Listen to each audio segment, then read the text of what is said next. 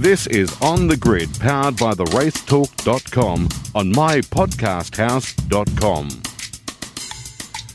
G'day everyone and welcome to another episode of On the Grid here on mypodcasthouse.com or on the Radio Show Limited's RS1. Thank you so much for joining us for another week of motorsport action. This week I'll have a chat to Mark Walker and Richard Craill about what was the Grand Prix at Spa and the resultant fallout from all that. We'll also hear from Richard, who will give us a story on the history of Mallala, celebrated its 60th anniversary last weekend. Look forward to hearing that and some key interviews as well with Crowley in regards to that. But first of all, let's get straight in to the news. And after months of speculation, Broc Feeney has finally been announced as Jamie Whincup's replacement for the 2020 season with Triple Eight. The 18-year-old is currently leading the Super 2 Series and is set to make a wildcard entry at the Great Bathurst race alongside Russell Ingall. Feeney was absolutely thrilled with the opportunity and said it was something he had to hold on to for a while. Yeah, it's been a bit over 4 weeks for me since I officially found out, and it's basically been kept within my family for those 4 weeks. So even to tell my mates, I haven't really told anyone. I told a few personal sponsors last night, but to let it out to the world today, it's sort of a big relief on my chest, and just to let everyone know there's been a lot of people that have sort of helped me get to this stage. So I'm so excited to let them know what they've been a part of this journey, and it still feels very, very surreal standing here today. Feeney saying that there definitely will be expectations about him and how he should perform next year. To be honest, it's very hard for me at the moment to put an expectation on it. Obviously, I haven't gone up against these guys yet. I'll be racing in the Bathurst 1000 in a wildcard at the end of the year, which will be pretty exciting for me to have my first taste against these main game drivers. But biggest thing for me next year is looking for a consistent year and learning as much as I can. I don't want it to be up and down. I want to learn as much as I can, get some good results on the board, and at the end of the day, help the team as much as we can. And obviously moving into the new car. Feeney saying he knew about the possibility of replacing Whincup as early as last year. It sort of first came to part about Roland approached us about doing the Super 2 Championship for this in 2021 season. He mentioned to us that Jamie would be retiring this year, and it would be his final year, and someone needs to replace him. So I knew going into this season, if I did a good job, that there'd be the opportunity to replace Jamie.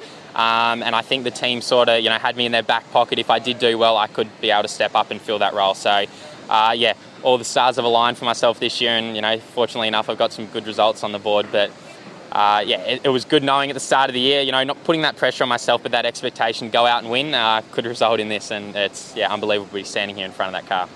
So while Jamie Whincup will step out of full-time driving and move into a team principal role at Triple Eight, Jamie Whincup says the pressure isn't so much on Feeney, but on the team to provide him with the goods to have a great season. 100%. If anything, the pressure is on us to make sure we provide him the best car in pit lane, but secondly, provide him with an environment where he can thrive and get the most out of himself. And if we can do that, then I've got no doubt he's going to be able to show the world what he's capable of.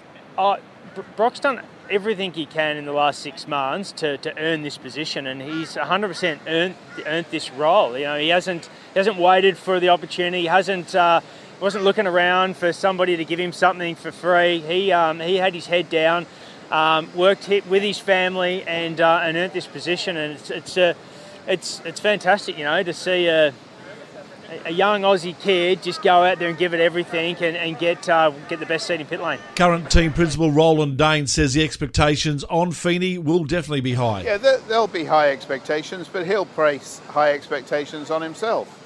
And so, if you look back to the parallel I like to draw with Jamie's first year with us in 2006, he won in his first weekend at Adelaide with us, but his season was very much up and down. He finished 10th overall in the championship that year, but he had some races that were great and some races not so great, and that's part of learning. So Broc knows the cars, knows the team. Honestly, I wouldn't be taking him on and handing him over to Jamie as the future if I didn't believe he could do the job. In other supercars news, there's more discussion on a potential Bathurst 1000 date change doing the rounds this week is a potential move to December. It's understood that Supercars is in discussion with key stakeholders about moving this year's race to the first or second week of December. This comes only weeks after Supercars fought so hard to maintain their early November date after a disagreement with Challenge Bathurst. The latest development comes in the hope that if the race is postponed, then New South Wales could have 70% of the population vaccinated, opening the possibility of fans being able to attend. Supercar CEO Sean Seamer is adamant he does not want a repeat of last year's spectator cap, limiting attendance to just 4,000 people. In Formula One news, Max Verstappen has won the shortest Grand Prix in the competition's history. After delays and stoppages, the race eventually got going. However, it only lasted 3 laps before they eventually decided to suspend the race due to the extreme weather. This makes the Grand Prix well and truly the shortest in history, beating the previous holder, which was the Australian Grand Prix in 1991, which only had 14 laps. Verstappen still pleased though to come away with a win and tighten the Drivers' Championship standings. You have to take it. The conditions were just very difficult out there. Even worse, of course, for the guys behind me, even though my visibility wasn't that bad. But also then, the conditions just became worse and worse from 3 o'clock onwards. So maybe we should start the race at 1 o'clock or 2 o'clock. That would be a bit better for everyone, I think. And tough on what is so many of your fans here that couldn't get the chance to see you go racing. Yeah, I mean, for them, I think they are the real winners today because they already arrived very early today, to see us race and then to stay in these horrible conditions with the weather. For me, they are definitely the winners. And just finally, in a tight championship fight, every point matters, isn't it? You've closed the gap to Lewis. Yeah, exactly. Still a long way to go, of course.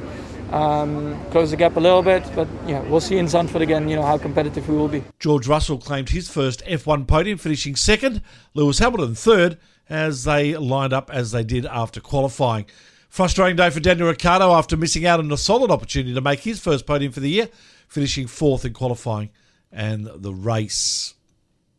MotoGP news now, and Fabio Quartararo has won the British Grand Prix at Silverstone. The Frenchman took the lead lap on lap 5 and never looked back, winning his 5th race of the year. Quartararo was pleased with his comfortable win. And at the end I was feeling so good because the massive improvement from last year is the front feeling, and to overtake like where I overtook Paul. I mean, you need to have confidence on that corner, and this is why I think I built that confidence, and so happy about my race. And I expect some corners to be worse, and the corner I was thinking that was going to be bad was okay. So I'm really happy. Alex Rins came in at second, almost 3 seconds behind, and rounded out the podium Aleix Espargaro, which was a fantastic effort for his team, their first Grand Prix or MotoGP podium.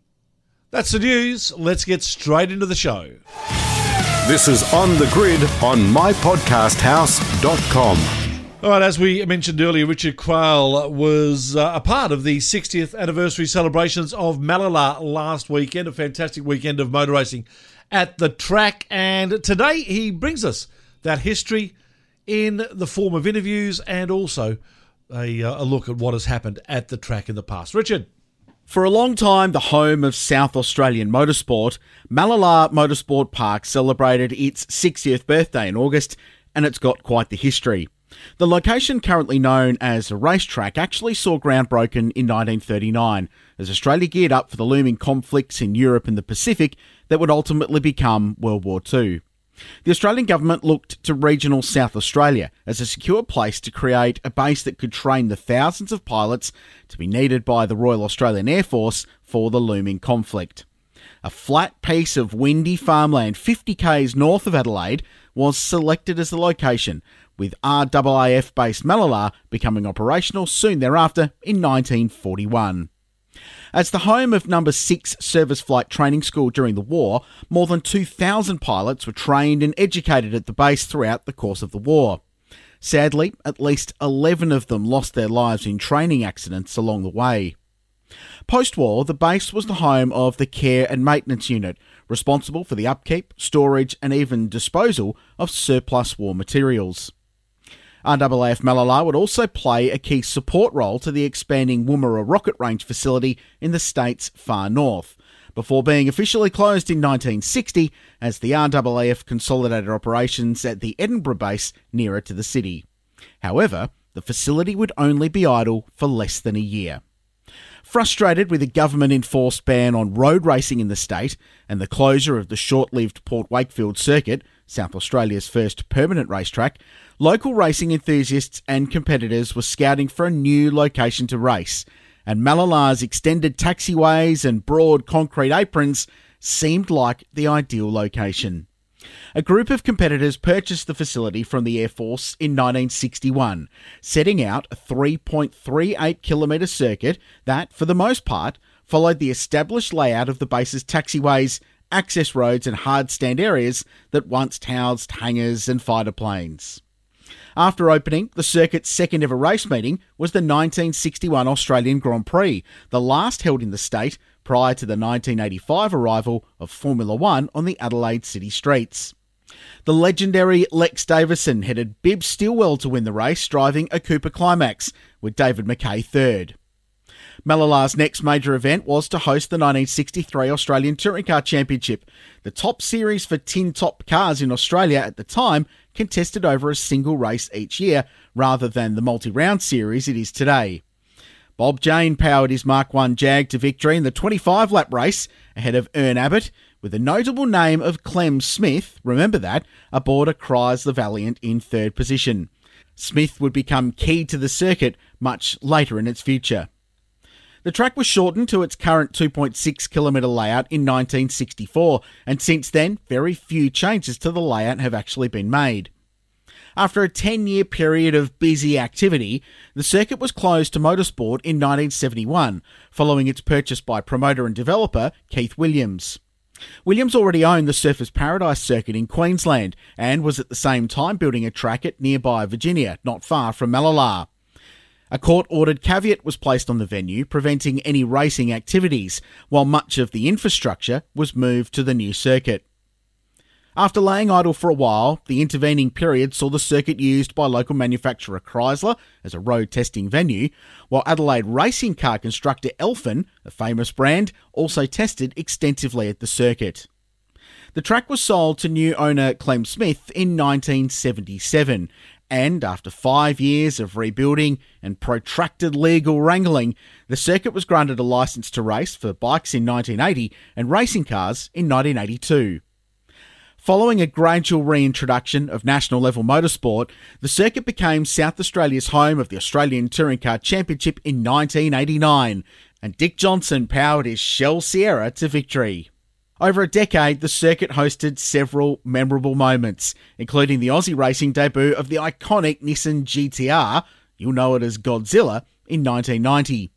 Johnson, Colin Bond, Mark Skaife, on 3 occasions more than any other driver, Glenn Seaton, Craig Lowndes and Greg Murphy all featured as Mallala touring car winners, while names like Longhurst, Brad Jones, Jeff Brabham and Paul Morris did the same, the popular 2-litre super touring events. The circuit was notable for its consistent improvements each year, as income from major events, especially the touring car round, would be reinvested into upgrades to spectator facilities, the circuit itself, safety and surrounding infrastructure.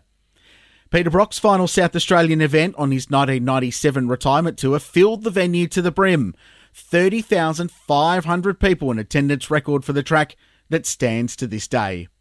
The following year would see the final touring car round held at the venue, won by Russell Ingall. Craig Lowndes won the final touring car race there, as the series now known as Supercars headed to the Adelaide 500 the following year. The Supercars would, however, return for a final fling in 2002 in a unique midweek pre-qualifying session prior to an oversubscribed Adelaide 500 that year. 5,500 people turned up on a Tuesday, proving Mallala's popularity. The circuit-hosted round of Supercars Development Series, now Super 2, through 2006, and continued to host rounds of the Australian Drivers' Championship through 2010. The track was a mecca for Australian truck racing in the 1990s, remains a popular venue for racing on 2 wheels, and led the national charge in the rise of drifting as a significant component within Australian motorsport. Clem Smith owned the circuit through to his sad passing in 2017, his family electing to place the property on the market when it was acquired by the Peregrine Corporation, who are at the same time in the process of building the Bend Motorsport Park near Tailem Bend. Under new ownership, Mallala remains a busy venue, a hub of state-level circuit racing, drifting, practice days and driver training experiences. It really is 60 years young. Recently, I caught up with supercars legend Mark Skaife, who remains the most successful touring car driver at Mallala ever, to chat about his memories of Nissans, rivalries and much more. What was your first memory, I guess, of your first time running at Mallala? Was it in a junior category or Formula Holden? No, the first time I ran there was in the HR31 Nissan Skyline. We tested over there. It was in the days of open tyre compounds and open tyre usage. So I think we had about 300 tyres that we tested across a 2-day period. I did the first test there, and then Jim and I went over and did another test there. So, and I remember because none of us had raced there before, it was a really quirky, little racetrack and difficult place to do a really good lap at. For two reasons. It was a requirement to stop the car for the first hairpin and the second hairpin really, really accurately. And the brake phasing between the first one and the second one was massively different. So to actually optimize the braking at those two spots was hard. The second thing that was hard was that we used to use the beacon from the pit straight. So essentially the beacon was when you come out of the final corner on our lap, on our team lap, was different to how the timing worked, which is at the start-finish line. So there was a lot of what I called in those days, it was a big anomaly where you had a start-finish line so far away from where the pit lane was and where the normal timing come from. So it was actually quite a strange little place. What was the key to a good lap, especially in the HR31? And we'll come to the GTR in a minute, but what was key to a quick lap at that place? Look, this fundamentally, it was a place that you really needed to have all things working. The fast corner off the end of the pit straight was fantastic. The left-hander that ran onto the pit straight as a consequence of the big, long left-hander and a really late apex, drive traction was important. Coming on to what was a main straight with a big kink in it was always interesting. And it wasn't always that you could even get through there flat. So that right-hander in the back straight was quite a difficult corner. And most importantly, it was about braking and accuracy with the front of the car. So I have really great memories and real fond memories of a little racetrack that used to take, from a driver perspective, real demand and real accuracy to do it really well. If memory recalls, Jim was fighting for a championship, so you got the job of debuting the GTR. What was it like to jump into that thing for the first time? And was it immediately a game changer? You immediately jump in that and go, oh, this thing's wild?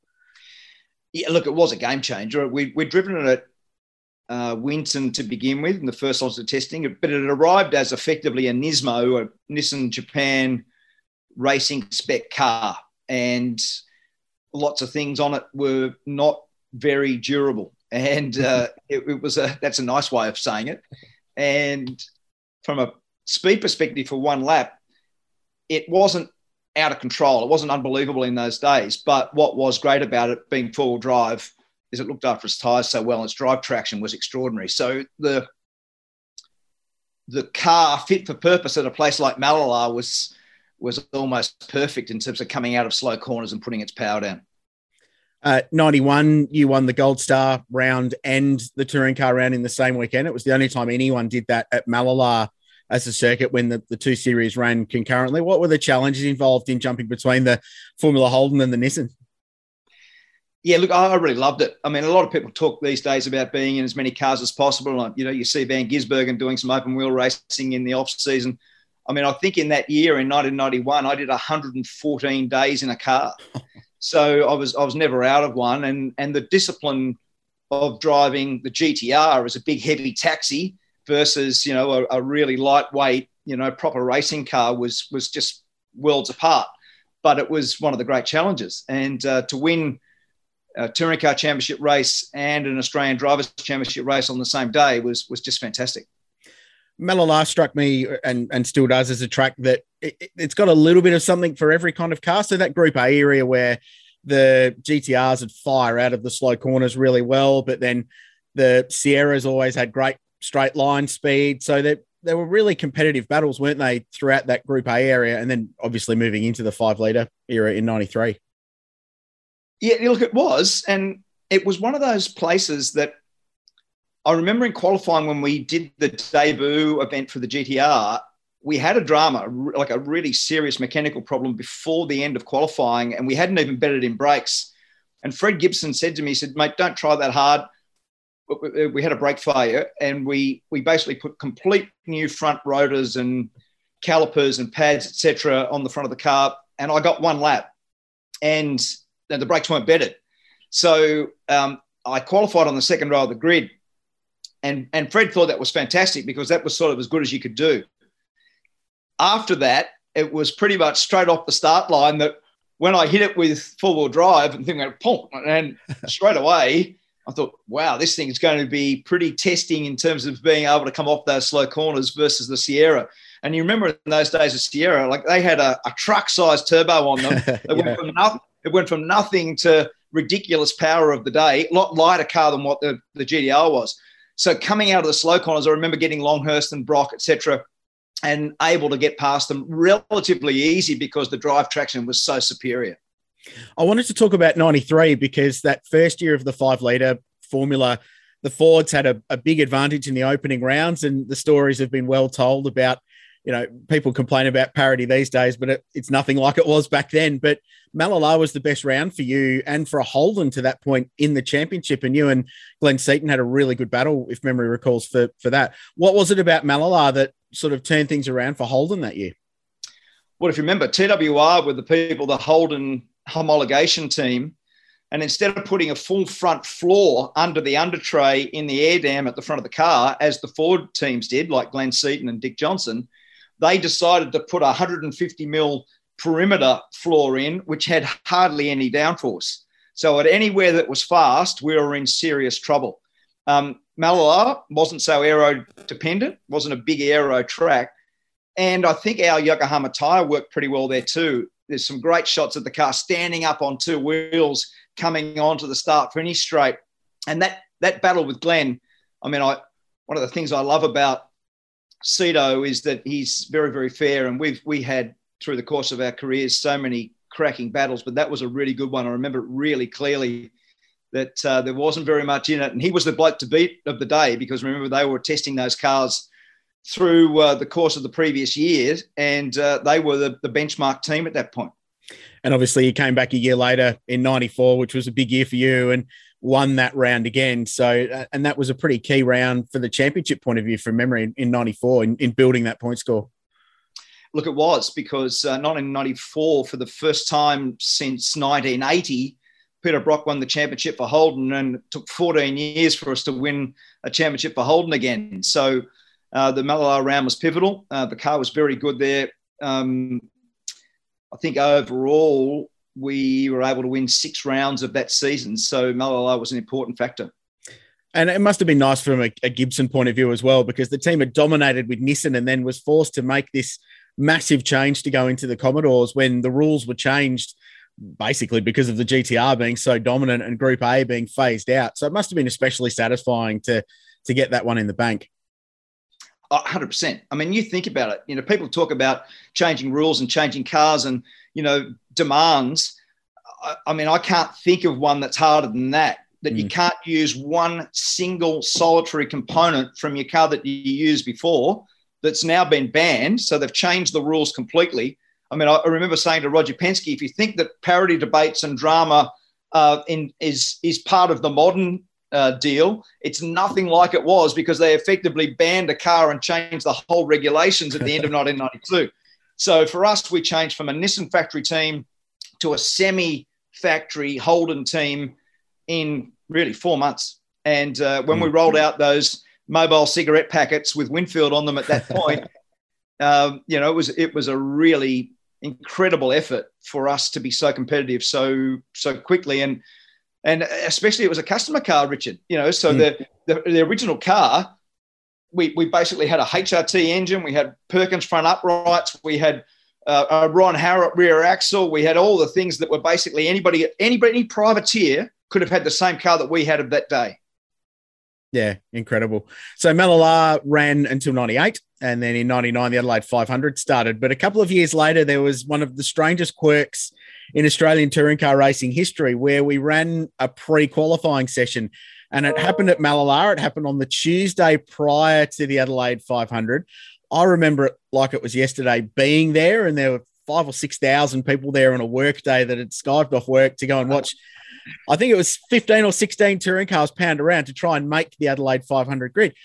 Just take us through the scenario as you remember it leading up to that, and what was going through your mind when you found out that I'm actually going to have to go to Mallala to pre-qualify for an event on a street circuit in the middle of Adelaide down the road? Well, weirdly, Richard, I remember very, very clearly, I put my hand up to say I want to pre-qualify because the regulations were such that we had way too many cars. We were oversubscribed. And we had to be able to get to I think it was the top 8 cars, I think. Mm. And Rick Kelly was coming in under the Holden Young Lions banner, and we, as the Holden factory team, ensured his start. So we said, you take my start from where I started last year or finished last year, you've got a guaranteed ticket to ride. I said to our guys, we'll go and do more testing, and that'll give us a leg up leading into the start of the season and the Adelaide 500. So when we ended up doing that day, I remember, as you said, it was a cracking day, some really good drivers amongst the group. And right at the end, on the last lap, I did a lap that was fastest. And Craig Lowndes was driving for Ford, remember, in those days also for Gibson Motorsport. And when he finished second. So we were both guaranteed a start, but it was pretty stressful and a really active session to get us through the pre-qualifying sequence. It was pretty remarkable because yourself, Craig, Larry Perkins was there as well. He gave the 2 guaranteed entries for Perkins Engineering to his full-time drivers. He just signed Stephen Richards. So it was a superstar field, every bit as deep as the touring car rounds there in the early 90s. These guns going out there on a Tuesday. It was quite remarkable. Just final thoughts on Mallala, mate. And it's been a significant place for South Australian motor racing, and it's had a lot of history behind it from being an RAAF base in World War II, early days, and it was resurrected by the late, great Clem Smith, and it was such a focal point before Adelaide, and it probably proved that there was a market, I suppose, in SA for the Adelaide 500 to kick on, and after that, the Bend and things like that. So from an SA point of view, would you agree it's been a very important part to the sport in this part of the world? Look, certainly. I think sincere gratitude to Clem Smith and the team that used to, run and look after Mallala. We were over there a lot. We did a huge amount of testing. We loved going there. We were able to get our brain around what made the cars work well at that particular place. It was a difficult driving assignment to do a really good lap at the place. And it was a really high level of commitment required to get the best from yourself in the car. So I have really, outstanding memories of participating at Mallala, and for those people from Adelaide who used to come out in their droves. I mean, I remember those days where all of that pit straight and all of that area through turn 1 and through the back of the pit area across the start finish line, etc., was just chockers with people. And it's a place that you could see pretty much the whole racetrack from certain points of the circuit.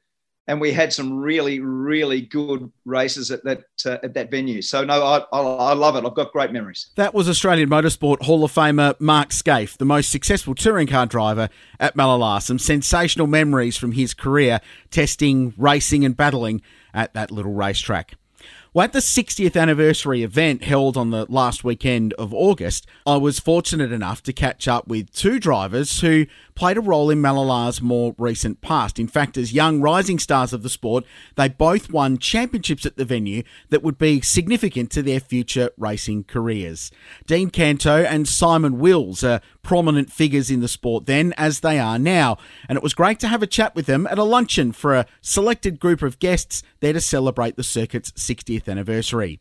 Apologies for the audio. This was recorded in an echoey room off a PA system, and there was racing cars in the background, but both offer great insights into what hustling a supercar or a Formula Holden was like around this fantastic little venue. Our next guest, the fastest bald man in Australian motorsport, who as a very, very young man came here in the year 2000 and won the first ever Supercars Development Series. It's Super 2 now. Back then it was the Konica Series. V8 Lights in its original season. His name is Dean Canto, and he's a parochial South Australian. Give him a welcome, ladies and gentlemen. Supercars departed to the street circuit in '99, but the second tier series came here in 2000 and was a staple of this venue, and the very first championship was won by you in the year 2000 in that blue and silver EL Falcon, and you clinched it here on home turf, so that must have been pretty special as a young bloke. Yeah, for sure. I mean, my first experience at Mallala was '98 in a Subaru WRX, so when I was 17 years old, which wasn't that long ago. But I've always had good success and fond memories here. Obviously 2000 winning the Konica Championship. I think some of my rubber's still on the main straight and in the burnout pad, because I did my first ever burnout after winning the championship in that area there. But yeah, it's a great driver's track, great racetrack. Obviously I didn't have the relationship with Clem as our previous speakers, but to thank him for what's here for us, to use as a racetrack. It's probably more of a grassroots venue these days, but it's still standing, and it's a great challenging circuit. And I can attest to this, but as a South Australian coming up through the ranks, be it in the media or a driver or whatever it might be, it was important to have this place here, wasn't it? And be so active when this was the only place in town for most of the weeks of the year outside of the Adelaide 500 where we could go racing. Yeah, definitely. I mean, it's still a circuit where people love to come and drive, whether it's track days or drifting, driver training circuit. Obviously, we've got a world-class facility in the Bend, but Mallala is still, as a driver, when you put the helmet on, doesn't matter what's outside the circuit, for us is still something great to drive on and provides great racing. And as you're learning as a driver, having those skills to go and drive somewhere else are very important. So this track lends itself to that and teaches you those skills where you might get another circuit. What was it like in a touring car? You had to hang on. It's obviously supercars are big cars, and obviously why they didn't come back here in the end, they were just getting quicker and quicker. But it was when you did the lap time and you were on the front row or something like that, you'd done a good job. Through the kink, obviously, if your car was good, you could rest one arm up on the window like Brocky or Lounsey, but most of the time you were hanging on for dear life, and then come down to the hairpin there and come down to almost a complete stop. But it was always a great racetrack. You had to be on everything, you had to be 100% accurate, and like I said, 2000 clinched the title here. Then in 2005, again I was in the development series. I was behind the 8 ball due to an earlier accident in the year, but two of my closest competitors ended up spinning off, and I grabbed back the lead that year as well, so it was very kind to me, the circuit. Do you have a favourite corner, favourite section? Was there anything that stood out that you got particular satisfaction out of? Look, turn 1 is obviously, it's got character, the bumps as you approach it, and the curve, and it changed every time you came here because the circuit always moves, the bitumen moves. But yeah, turn 1, if you got it wrong, there was a big plume of smoke, you destroyed a set of tyres. But when you get it right and you get on the brakes at the right point, just have a little bit of an inside front lock, climb the curve in a supercar, which we can do, and then land on the other side, and it all works out. It's good fun through there. Bring people up to speed on where you're at now. Supercar co-driving, where's useless rubbish? Where's the co-driver role at? I know times are tough for co-drivers at the moment in the enduro game. Yeah, I mean, obviously did Bathurst 21 times in supercars. Last year was the first year I didn't do it, so 21 years straight. But I'm on the back burner for this year, whether it goes ahead or not. But I'm not too fast. I've got a young family, and racing is still in my blood. And I'm at the Bend. I was at the Bend 3 days this week, coaching and teaching some other drivers all the skills I've learned, what to do and what not to do over my career. But if the opportunity comes to drive, I'll jump at it if it works out. But otherwise, I get to drive plenty of different cars and lots of flash cars these days. Well, fond memories of 2000. I was in that grandstand, pit grandstand 2, watching on as a youngster. Enjoyed the burnouts, I remember those. They were very, very nice. Congratulations, thanks for coming today. Really appreciate it. Dean Canto, ladies and gentlemen. Thanks so much. Our final guest is a Kiwi, but don't hold that against him. He's been in Adelaide for a long time now and raced for an Adelaide team, several Adelaide teams, and continues to work in the sport from here very, very significantly. His name is Simon Wills, ladies and gentlemen. Simon is a former Bathurst Lap record holder, double Australian Drivers' Champion back in the Formula Holden days, and Development Series Super 2 Champion the year after Dean in 2001. I want to start with your Formula Holden days, because that was a great category, fastest racing cars in Australia still to this day. What was it like hustling a Reynard 94D around this place? Yeah, well, it was a lot of fun. Those cars are just magnificent, but they're bloody fast. And around this track here, it was a bit of a handful because it's quite bumpy. The curbs are quite big. The Formula Holdens didn't like mounting up the curbs and that sort of side of things, so you had to be really pinpoint if you wanted to get a good lap out of it. But we did some fantastic times around this track. I actually think from memory I got a 61.7, so it's a pretty rapid sort of car around this place. And with Malcolm, we did plenty of testing. We had to do tyre development testing for the category and so forth. Did plenty of laps, and it was a real big eye-opener for me. The beauty about this track too is it really lent itself to the Adelaide 500 circuit. So if you were quick here, you knew you were going to be quick there. So every time we came out and we tested, we made sure we got a good setup here. We'd go to the Adelaide 500 and we'd be on. So the Malcolm you mentioned is Malcolm Ramsey of Barana, famous South Australian racing institution. And some cool photos getting around of Malcolm around here in the 70s in a Repco-powered Elf. And so he had the driving heritage here. And then in the Repco, in the Formula Holden era as well, was very significant.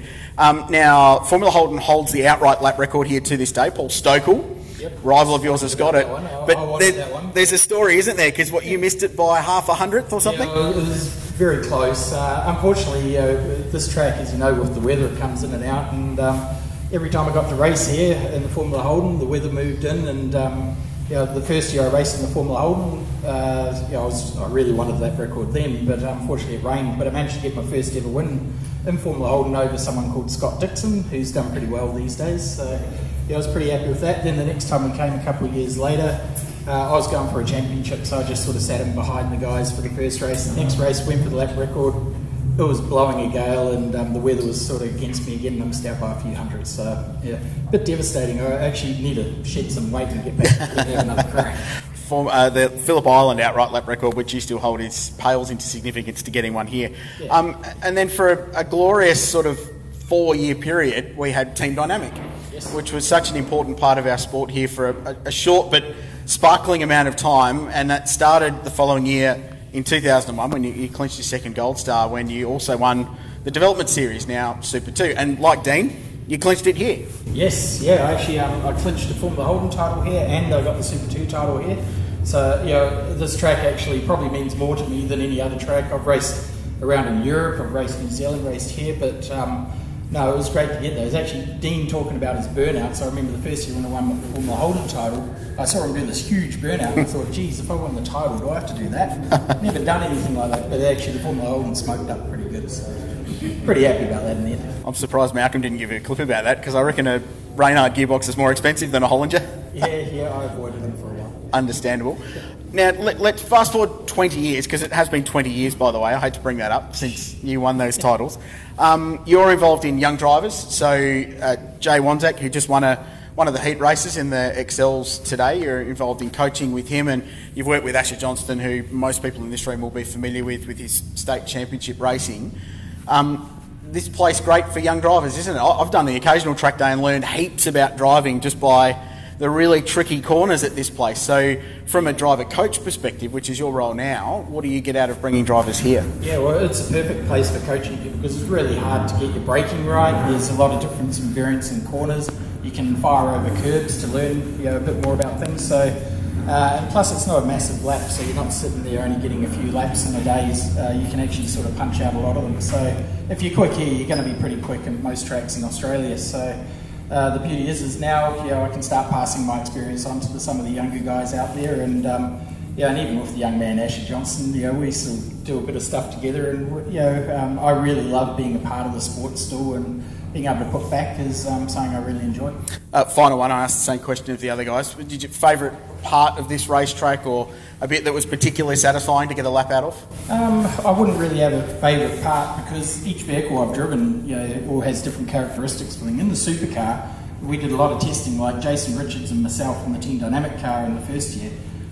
Trying to get just turn 5, the hairpin right, was just under brakes. You're firing in there in the supercar, the thing's still loaded up through the sweeper.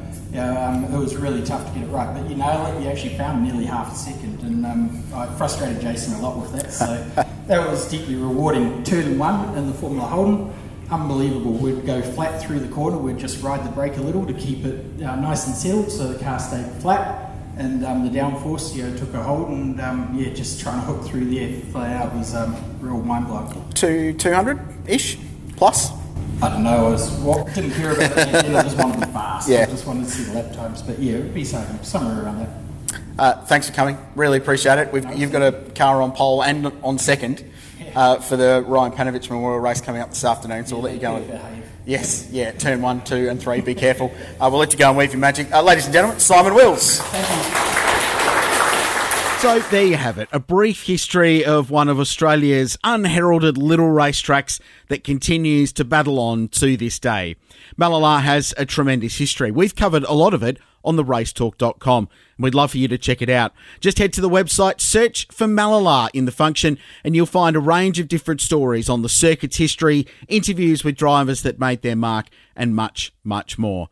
Right now, though, it's back to the studio and more of On the Grid.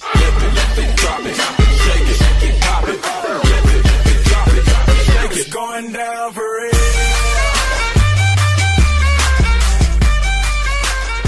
And welcome back. You are on the grid. Well, Richard, there's many things that I'd like to say to you about going to a racetrack. Say it. It's post-produced. You can beep it out. Well, one word. The first word goes with go, and the third word is yourself. Yeah. And I'll allow the audience to fill in the Sorry. blank. Sorry. No, fantastic. Good on you, mate. Good on everyone who went along.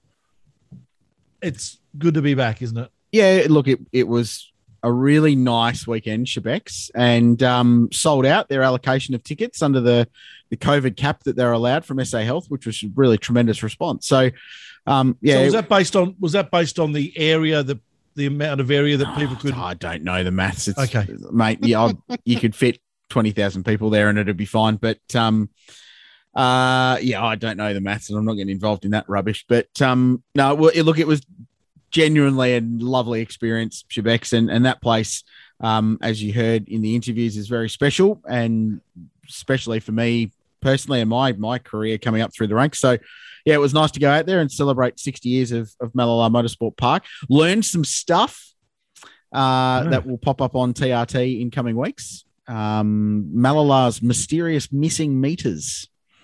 There was 800 metres that got lopped off the track in 1964. So I think I've got to the bottom of what happened there. But, really cool weekend and fortunate enough, and feel free to swear at me again, but I get to do it again, touch wood, this weekend at the Bend Classic, which will be really cool. And we've got Craig Lowndes coming down to drive a Formula One car, which will be great. Whole heap of classics, cars from 1919 to 2019. So literally 100 years of racing cars on track, which I think is pretty cool. Has there been any thought behind the fact that you might like to stream the Bend Classic? It's being that yes, because there would be short answer yes. There'll be a lot of people that want to watch it. Yeah, look, it would have happened already had it not been for Rona. And the Bend Classic is an event that would attract people from all around Australia, like the Phillip Island Classic Festival. And obviously more entries you get, there's more budget to spend on cool stuff, but it's relying at the moment on an entirely South Australian based grid. So it's difficult to invest in an event when you've got a finite cap on your income that comes from competitors, and spectators for that matter. So it'll happen.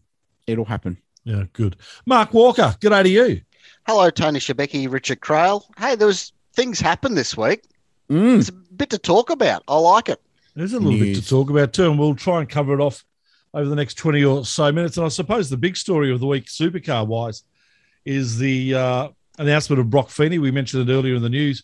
Heard from Broc Feeney, Roland Dale and Jamie Whincup about Broc taking over Jamie's position at the team next year. pretty safe to say it was probably one of the worst kept secrets around. I think most people knew that was going to be the case. They did. Got a Triple Eight's campaign leading up to it was super, though. They did a really nice job with their socials. And I almost felt like part of it was a bit tongue-in-cheek because it was like, oh, we know we're going to announce Broc Feeney, but we're going to do this anyway. Yeah. It was really good, really well done. Look, I think it's an interesting announcement, isn't it? When was the last time such an untested driver jumped straight into the best team in the sport? Was it Craig Lowndes at the Holden Racing Team, 1994 and then 96 full time? I don't know. It's you got to remember, Broc Feeney has, before this year, and including this year, he's got 6 development series rounds under his belt, Super 2, 5 rounds of Super 3, and some Toyota 86s. That's it. Sum total racing career, and a bunch of Hyundai XL racing, which obviously is the main development category in Australian motorsport now. So he is unproven. Yes, he's fast. Yes, he's capable. He's won Super 2 races. You don't do that if you're a mug. Clearly, he is a very good racing car driver. But this is an enormous leap of faith from Triple Eight. So they've got all the stats. They've got the data. They know how he drives. Clearly, they've seen something they like. Big call. But what an opportunity for a young bloke to drive the best car in Australian motor racing. I like it as a fan because it provides so many questions. What is going to happen? Is he going to thrive under the pressure? And there will be pressure. You're in the best seat with the best team. You've got the kit there to get it done. And if he's got the ability, he will go out there and do it. But there'll be pressure on because they're not going to suffer a dud year because they're better than that. They're the best team out there. Or will they? Like, I think they're pragmatic enough to go, well, 2022 is probably going to be a write-off. You know, it won't be for shame. It won't be for shame. No, exactly. But they've got that in the backup, don't they? They can afford to have a learning year in 88 or Triple Eight or whatever he runs in the knowledge that 97 is probably going to win the thing again. You know, I think I like that they've done it because, you know, they've probably taken the Erebus approach this year. No one expected them to do well, but hey, here they are and they're batting above average. The problem is, I don't know. It's hard, isn't it? Because I like Broc. Every time I've talked to him, he's been a good chat. You know, there's been a bit of stuff about, he's got no personality. Well, he hasn't had a chance to make a personality. He's 18 years old. Yes. I mean, the one big connection I can make is to Scott McLaughlin, who came in off just a purely V8 run-up, really, wasn't it? Mm-hmm. You know, he had 3 years in the minor leagues before he came up, started in 2010, you know, missed the first round because he was too young. 2010, 2011, 2012. 2012, he didn't win a lot of races, but he won the Super 2 or the Development Series Championship against a really gun field. You know, there was Pye, Mostert, Percat, Yilden, Wood. Like, it was a great season. That was probably the best season that category's ever had. And Scotty came out on top. He didn't dominate, but he was just consistently on the podium, second, third, most of the rounds. And when you go into GRM like he did in 2013, there's not the pressure. There's no expectation there. It's still 6th race out. He went out there and won it, you know, but you're not under the focus, under the gaze the whole time. That's why I don't mind guys like Jack LeBrock going and spending a year or so, a couple of years at Techno to learn the ropes where there's no pressure on. You just go out there and you figure it out without everyone on your back sort of thing, which they're going to be with Broc at Triple Eight. Well, we know Broc got the position. Who missed it? Is there anyone out there that realistically was going to take the seat otherwise? Well, you're probably never going to know, are you? I doubt they're going to go, sorry, Earl Bamber, but we've decided to go for an 18-year-old instead of a Le Mans winner.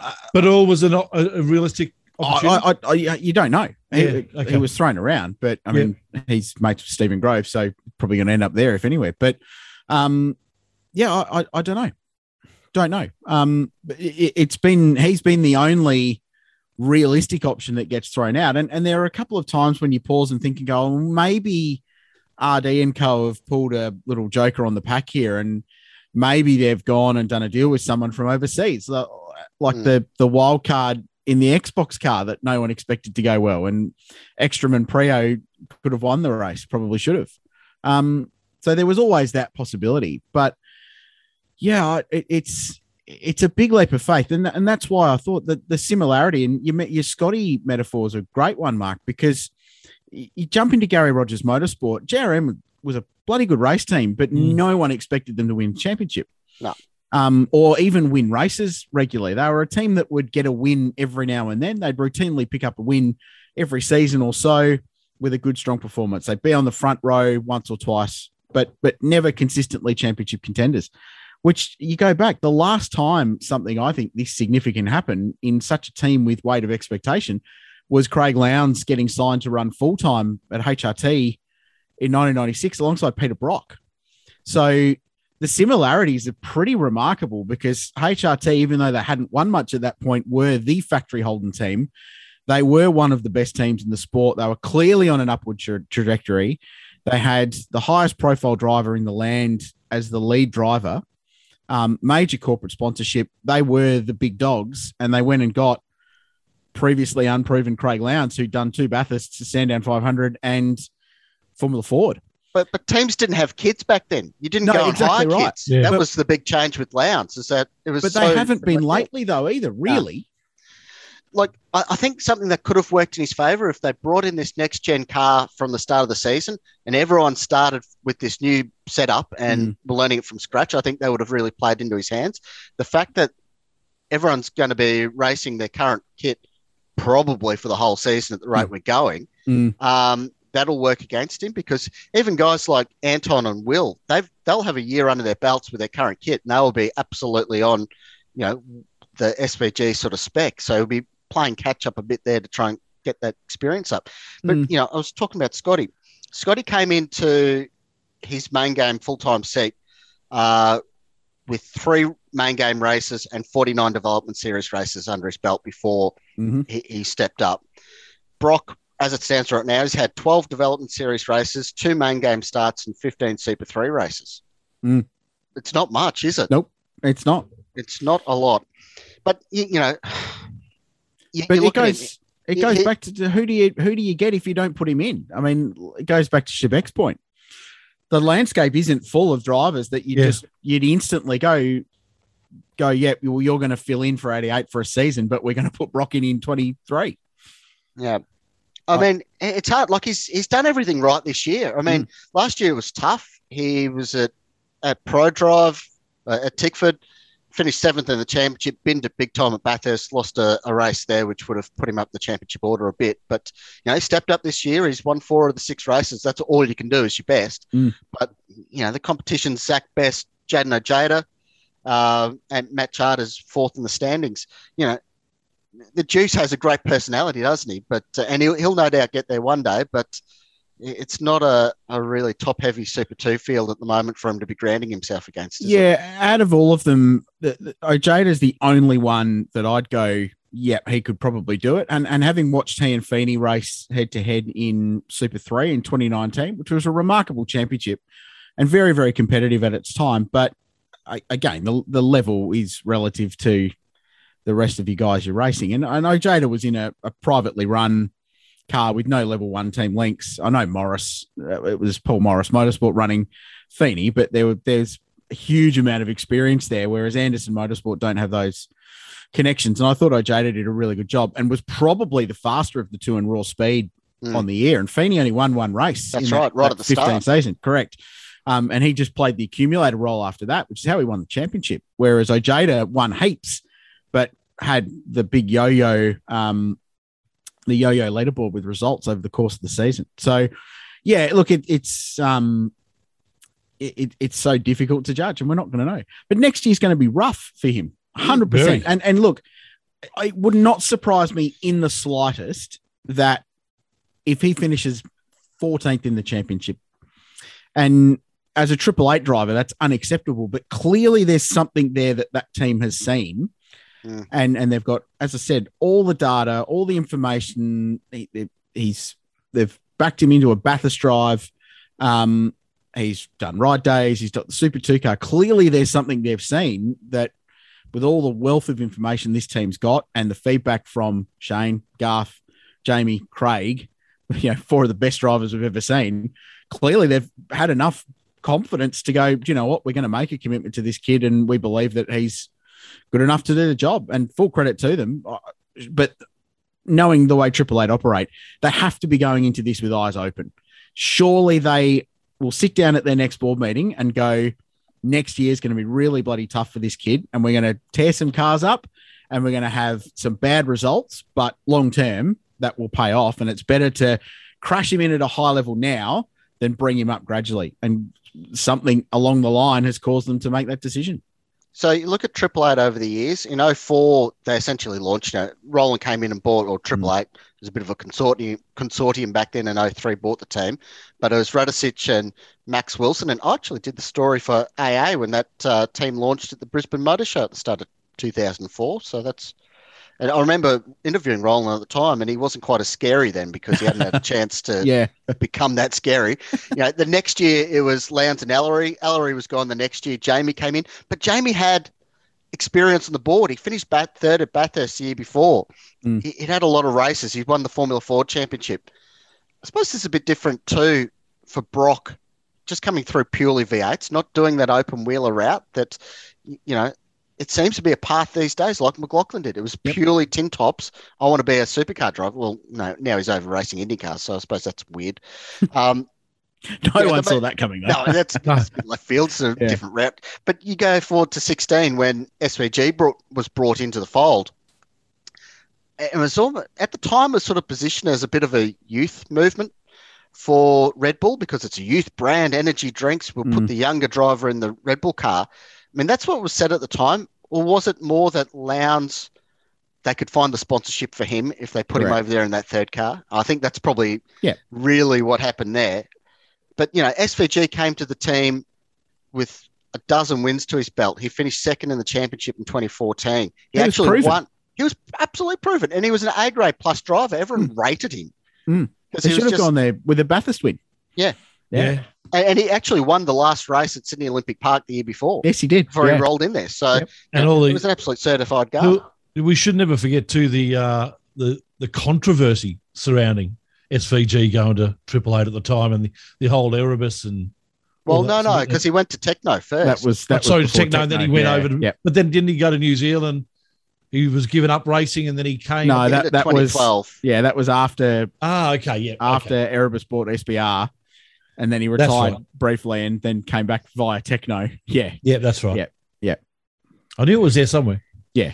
The other thing, too, is we look at the rundown now for the Enduros. Garth Tander with SVG. Jamie, one would assume, still will drive with Broc next year. What happens to Craig Lowndes? Yes. Yep. Good question. Or Lowndes is... as far as I'm aware, has got a deal. So Lowndes ahead of Jamie, you reckon? Is Garth still up? But Jamie, like when they announced Jamie's retirement at the start of the year, they said he would consider doing Enduros, but I don't think he's made a verbal commitment that, yes, I'm 100% going to do Enduros. He may get to 2 rounds into next season and go, gee, this team principal stuff, I need to be on the ground. Yeah. He might opt to not run. And he strikes me as the kind of person that would go, well, fine, that's a pragmatic decision. Get on with life. I've won it plenty of times. And especially in the knowledge that your backup driver's either Garth Tander or Craig Lowndes. So you have your pick of 11 Bathurst victories. So it's not, they're in such a good position. And what a thing that would be for Feeney to have, any of them as his co-driver going into it. But you'd be mad to break up the Tander Van Gisbergen combo, I would have thought. I would have thought so, exactly. With 100%. I'd imagine they're pretty short price to win it this year. Whenever that race happens, they'll be the favourites to go back to back. Yeah, interesting decision. We'll wait and see how that pans out in 2022. The other news of the week, obviously, was what was probably one of the most disastrous F1 races ever not run. Well, since Indy... Can I say that? Ever not run? But no, because it ran. Well, it didn't win. It did run. It's ridiculous. There was trophies and world championship points and Nikita But 2 laps behind a safety car where you can't overtake. Yeah, the regulations are broken, clearly. But that's what I don't understand. If you're going to do that behind the safety car, I want to just say, we're not going to do that. We're just going to get on qualifying. Well, Because you can't overtake anyway. So what's the use doing it? Well, no, so it shouldn't be a race. Exactly. That's the point everyone's trying to make. But the regulations that the FIA have written. So would you all feel better if it was just not a race? If they called it, it's no race? 100%. It never happened. Don't worry about it. Or does everyone demand a Monday morning race? Would have been fantastic if they could have. Well, yeah, I'm on record as saying I think they should have at least attempted to rerun it. But no, I'm not in favour of them awarding World Championship points to that. That's fair. At all. Not points. Give them the trophy if you want. Fine. And put an asterisk next to Max Verstappen won the Belgian Grand Prix wacko. If you have to do that, fine. For no commercial points reasons, were offered because but don't give them points for that. It takes an exceptional moment like this for them to figure out that, oh, hang on, this rule's buggered. Yeah. Like, that's what happens with rules. Correct. Like what happened at Simmons Plains a few years ago on the Saturday Arvo when, there was technically a race, but it was absolute rubbish. So they sat down afterwards and go, well, retrospectively, that was not a race. The thing that has irked me the most in the last 2 or 3 days that I've been thinking about, the last 2 days since the actual race itself, is that the amount of confusion that was coming across from everybody, from teams to Michael Massey, from commentators to the viewers, from teams to drive. Nobody knew, even the Perez thing, nobody knew what the hell was happening. So that irks me more than the way it unfolded. Yeah, I totally agree. And then the unfolding was just the final salt in the wound. But I think it was a comms issue because when they started playing the radio communications to Michael in race control, he was telling the teams, like, this is the rule. This is what's going on. So we've done a formation lap, but the race hasn't officially started. But I don't think the FIA communicated that at all. So no one knew. And you had 45 minutes of David Croft trying to read sporting regs live on TV. And it's bad. And nothing against Crofty, but it's not good TV. And this is where our sport falls down in so many occasions, is that it's so overly complicated that it's fine when cars are racing, and if you have to talk about stewards and a racing regulation, whatever, that's part of it. It's no different to footy. But when you get into scenarios like this and you've got an audience of 200 million people watching on, and David Croft's going, FIA Sporting Code 1.5.6.1 says that if the race has done 2 laps, it's a race, but if it hasn't, it's not. That's terrible. There has to be a better way to get that kind of communication out and do it quickly. And I think, and I'm not just going on the whole we do it better thing, but I feel like when a supercar race, so you go back to Adelaide 2016 when Percat won, you go back to Gold Coast when the thunderstorm came in and flooded the joint. I feel like whether the decision's controversial or not, they get communicated relatively quickly to remove that element of anger. What the hell is going on? I don't know if it was yourself, Rich, or other people saying, NASCAR run on Monday, rain out races and all this sort of stuff. But you just can't draw comparisons between the two because NASCAR's just such a different beast to Formula One. Formula One, you've got all that wank that's involved, all the corporate setups, the pits, all that sort of stuff.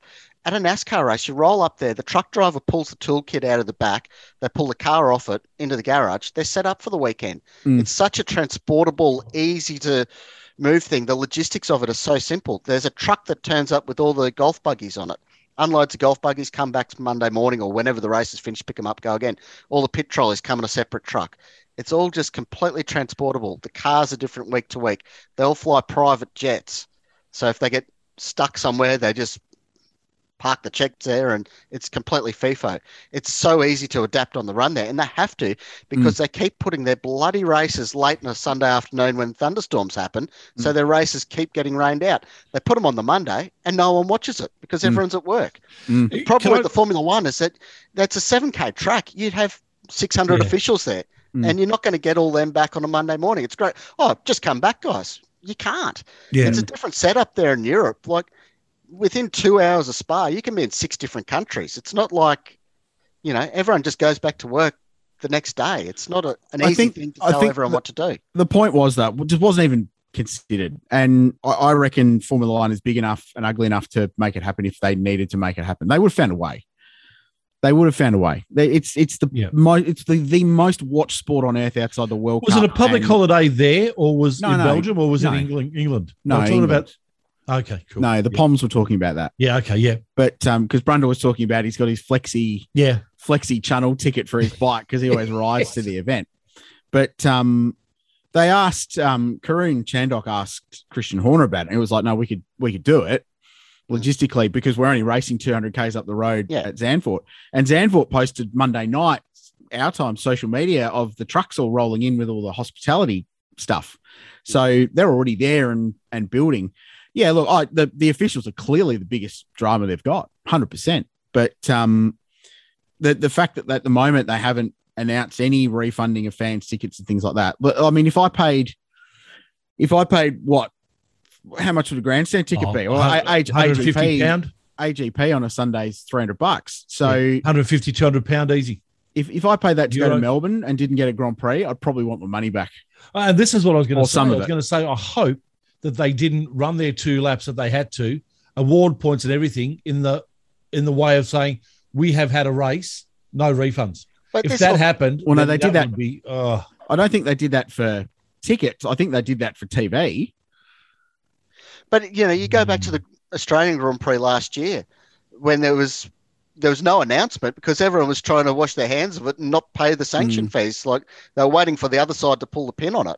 Exceptional circumstances, that though. And this is exceptional circumstances too, because it's happened once Malaysia 09, they got through nearly half a race before they canned it. Yeah, but then you go back to Adelaide 91 when you got 10 laps in or whatever it was. So it's a once in 30-year deal. Like it's not something that normally happens. I don't know the stats, but would Spa be the track most rained on than any other Formula One track during a race? No, I think Malaysia was. Malaysia, is it? Back in the day, because they always ran it in the wet season. Yeah. And Bernie had timed the race to start at when the 4 o'clock rain shower comes in, which was genius. But, I feel for Spa as well, because they've had a shocking run. Like their CEO was murdered in a murder-suicide. That's horrible. And then they have to deal with this. We've said it before on the show this year. At no point would you want to be a race promoter right now. No. And dealing with that on the weekend and everything they've been through, wowie, that's hard work. And this is the other problem is that the Wallonia government area that Spa is in pays Formula One for the race. So they probably spend $30 million a year to get the race. They rely on the only income the track makes is from ticket sales. So F1 rocks up, washes their hand of it and disappears. And the promoter's left with 70,000 angry Belgians getting at them. So that's, and Formula One goes to the Netherlands this weekend where they'll have a full house and it'll be wonderful. So, and not to forget the Dutch that also probably came over for the race as well. That too, but they'd be happy though. Because Max won. Yes, won in inverted commas. It wasn't a good look. It's. I think it'll end up having the same impact on the sport as Indy and the 6-car race at Indy will, and that implemented massive change where people worked out that sometimes you've got to be better than what the regulations say. So if they just went and wobbled around behind the safety car for half an hour, 2 hours, whatever, is that better? Well, at least you'd feel like they'd made some attempt to run the cars to clear the standing water or whatever it might have been. I would, if they'd run the cars around under safety car for an hour. How good was that race in the Gold Coast so that Mario Dominguez won? Yeah, that too. No, it was absolute rubbish. Correct. If you remember. Yeah. I've said it before and I'll say it again. If you've got to start a race under safety car, then it's unsafe to start the race. No, I disagree with that, Shebex, because the conditions aren't going to get better when the cars are sitting in pit lane. Yep. Like the wet weather Formula One tyre is extremely efficient at moving an enormous amount of water from where it was to different places away from where the tyre is. But so it's more just having that spacing into the first turn. Yeah. If you're single file behind a safety car. Yeah. It's so much better. A lot less, jumbled up when you get to that turn one. So if they, and yes, it was persistently raining, but if they'd run the cars around for half an hour, whatever, the clock was ticking down. It wasn't like they were going to run the things out of fuel. They're all fueled up to do 300 Ks anyway. Yeah. Run them around for half an hour. If at that point the track hadn't have got better, you'll probably go, well, it's not going to get better than this. So maybe then you call it, but at least you try. The 2-lap thing just strikes me as being and as a cop-out and a bit of a cynical attempt to have it classified a race. At least put some effort in. And I think that's why people are more upset, is because no one was going to shunt running under, well, Perez crashed on the bloody warm-up lap. So maybe they were going to shunt under safety car. But either way, at least you have an attempt at getting a race in and getting some meaningful distance in. Yeah. Hey, 38,000 people still watching at 1 a.m. Yeah, exactly right. Oh, that was huge. Maniacs. Yeah. Guilty. Yeah. I'm a sucker, mate. I'm a sucker for a rain delay. Yeah. my kid woke me up at 4 a.m. and I'm like, hang on, this is just finished. What's going on? 1:45 for me. It was Melbourne time, so it was just after you. I got just through before you, and I thought, no, this isn't going to happen. I got through to this when they red flagged it the second time, and it looked like it was going to be done. I gave up on life. The old Porsche race had a bit happen about it too, didn't it? Yeah, Jackson Evans got utterly screwed, didn't he? Yeah, a shame. And Young doing nice win there in the Formula 3s. He drive a bit. Yeah. Isn't that had a bit on in that race? Yeah, had a lot on. Yeah, anything else, boys? Jack doing. That's exciting. That's really exciting. Wouldn't it be great if we won a world championship? Can you imagine if we end up with a Doohan representing Australia in Formula One? Well, that's it. But then he goes on to win a world championship, and Dad wins one, and he wins one. Mate, it'd be extraordinary. What a story! Very cool. Very cool. Anything else you want to talk about? No. Pretty much the major things, weren't they? The Bend Classic is on this weekend. If you're in free Australia. What Formula One cars are we going to see there, Richard? Not quite as many as last year, but we will see the debut of an ex-Giancarlo Fisichella Benetton B198. Nice. 198. 1998 car that qualified third for the Austrian Grand Prix that season in the hands of Fisichella. I saw it last night as we record. It's Tuesday night. I saw it Monday night down at Team BRM. It is currently split in half because they're putting a new input shaft in it. Because old Formula One cars are fragile and they break things. But it's a really, really trick piece of kit. A really user-friendly piece, isn't it? Oh, they're right on the cusp of being unwreckable. But it's got the Judd 4-liter Judd V10 that Judd produced. And I love that there's a company that does this. Judd produced an engine for customer Formula One cars. So there is a business case in this world for a company to produce engines for old Formula One cars. Isn't that just awesome? That is awesome. Isn't that great? So, Shebeki, you go and buy yourself one of Paul Stoddart's Minardi's. You could ring up John Judd and say, I'd like an engine, please. And he'll go, certainly, we have one for you right here. I'll go and buy that wide-body McLaren from 95 that they built Nigel Mansell car? Yeah, I need the wide-body one. I'd need that. I could just get in the Benetton, but didn't quite squeeze. Can't get out. I'm thinking more Alan Jones than Nigel Mansell. Oh, AJ was slimmer in 1980. He won the World Championship. Anyway, hello to Alan, if you're listening. Hello, exactly. Good bloke. Gentlemen, always a pleasure. Look forward to doing it next week. Yep, we'll have another top 5, I think, because there's bugger all else going on in the world. No, exactly. All quiet. Catch you later, Mark. See you soon. And see you again right here on The Grid.